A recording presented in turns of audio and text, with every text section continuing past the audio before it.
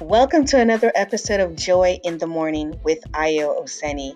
This is a podcast focused on providing devotions and prayers to help you on your journey of self-discovery and healing through Jesus Christ.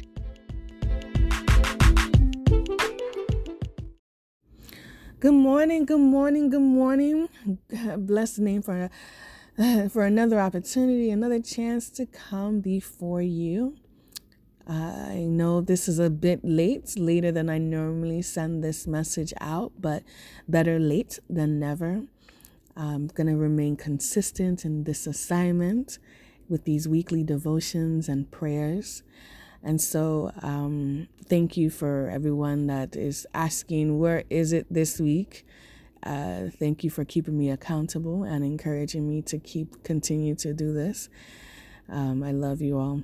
So where I'm going this week is I'm going to Corinthians. So we're going to read from Second Corinthians chapter 12. I am going to start at verse 7. So let me give you some background since we're not reading the whole entire chapter. So basically, this is Paul writing, and he's saying that he had an opportunity to receive a revelation, and just basically how that revelation has impacted him, and he has the right to be boastful and to be proud, but he wants to remain humble, and just going through the experience with that.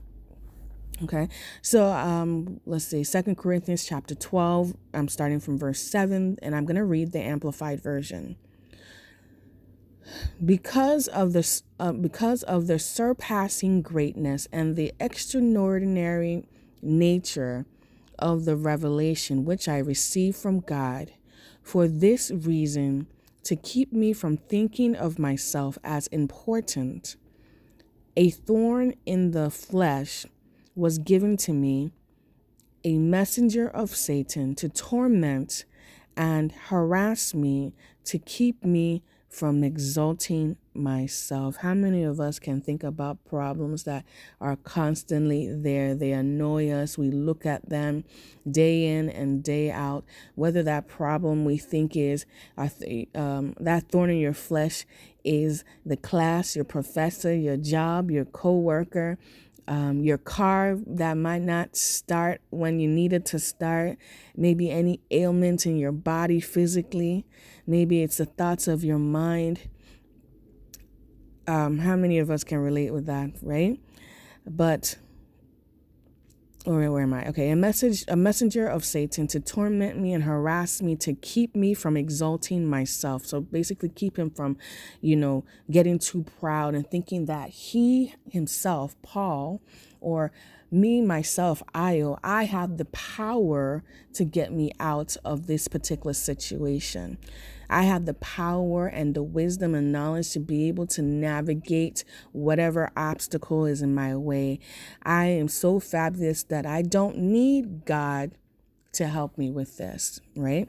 So concerning this, I pleaded with the Lord 3 times. So he begged God 3 times on 3 different occasions, or maybe all at once, that it might be taken or it might leave me. So he wanted God, just take this thorn away from me. Take this thorn out of my flesh. It's afflicting me.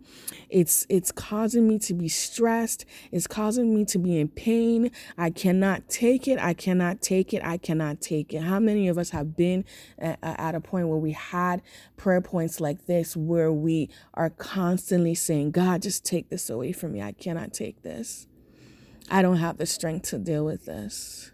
I don't know how to get to the other side of this. How many of us have experienced that, or that is our prayer point, has been our prayer point at one point, or has been at our prayer point for several days or several years? But, okay, so concerning this, I pleaded with the Lord 3 times that it might leave me, but he has said to me, now this is what God said to him, my grace is sufficient for you. My loving kindness and my mercies are more than enough, always available regardless of the situation.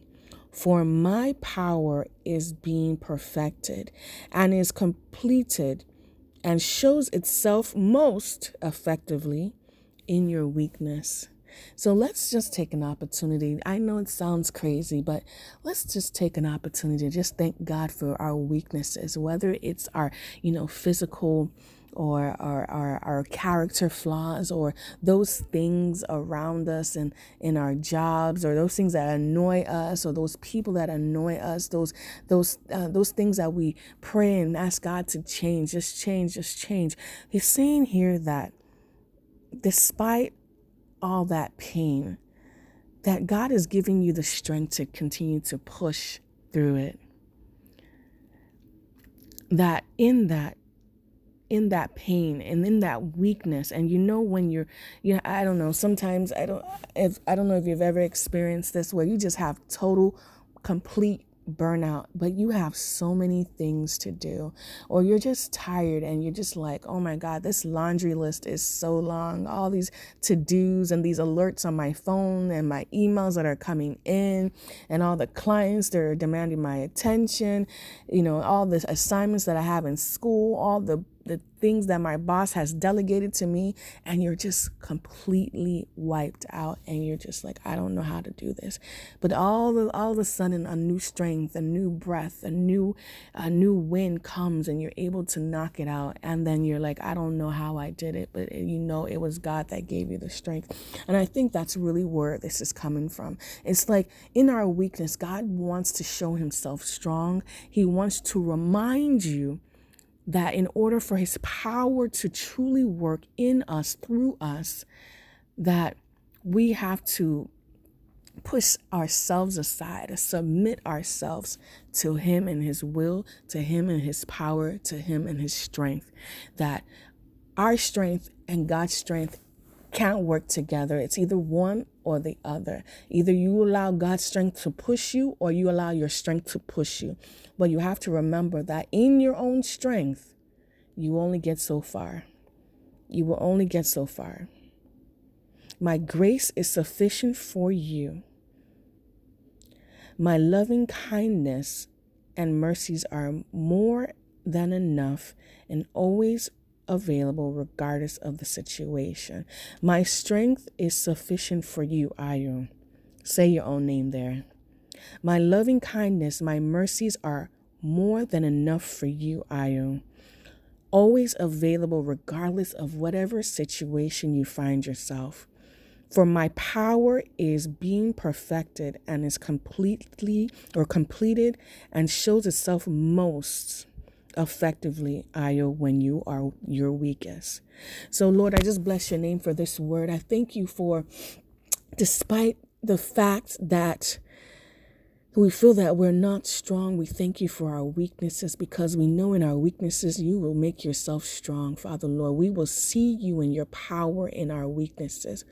Father Lord, as we continue on our journey through this week, Father God, we ask that you just make a way out of no way concerning all our obstacles that stand before us, Father Lord. Father Lord, we ask that you give us a new strength, a new refreshing, a new wind in this week as we struggle to gather strength in our weaknesses, Father God.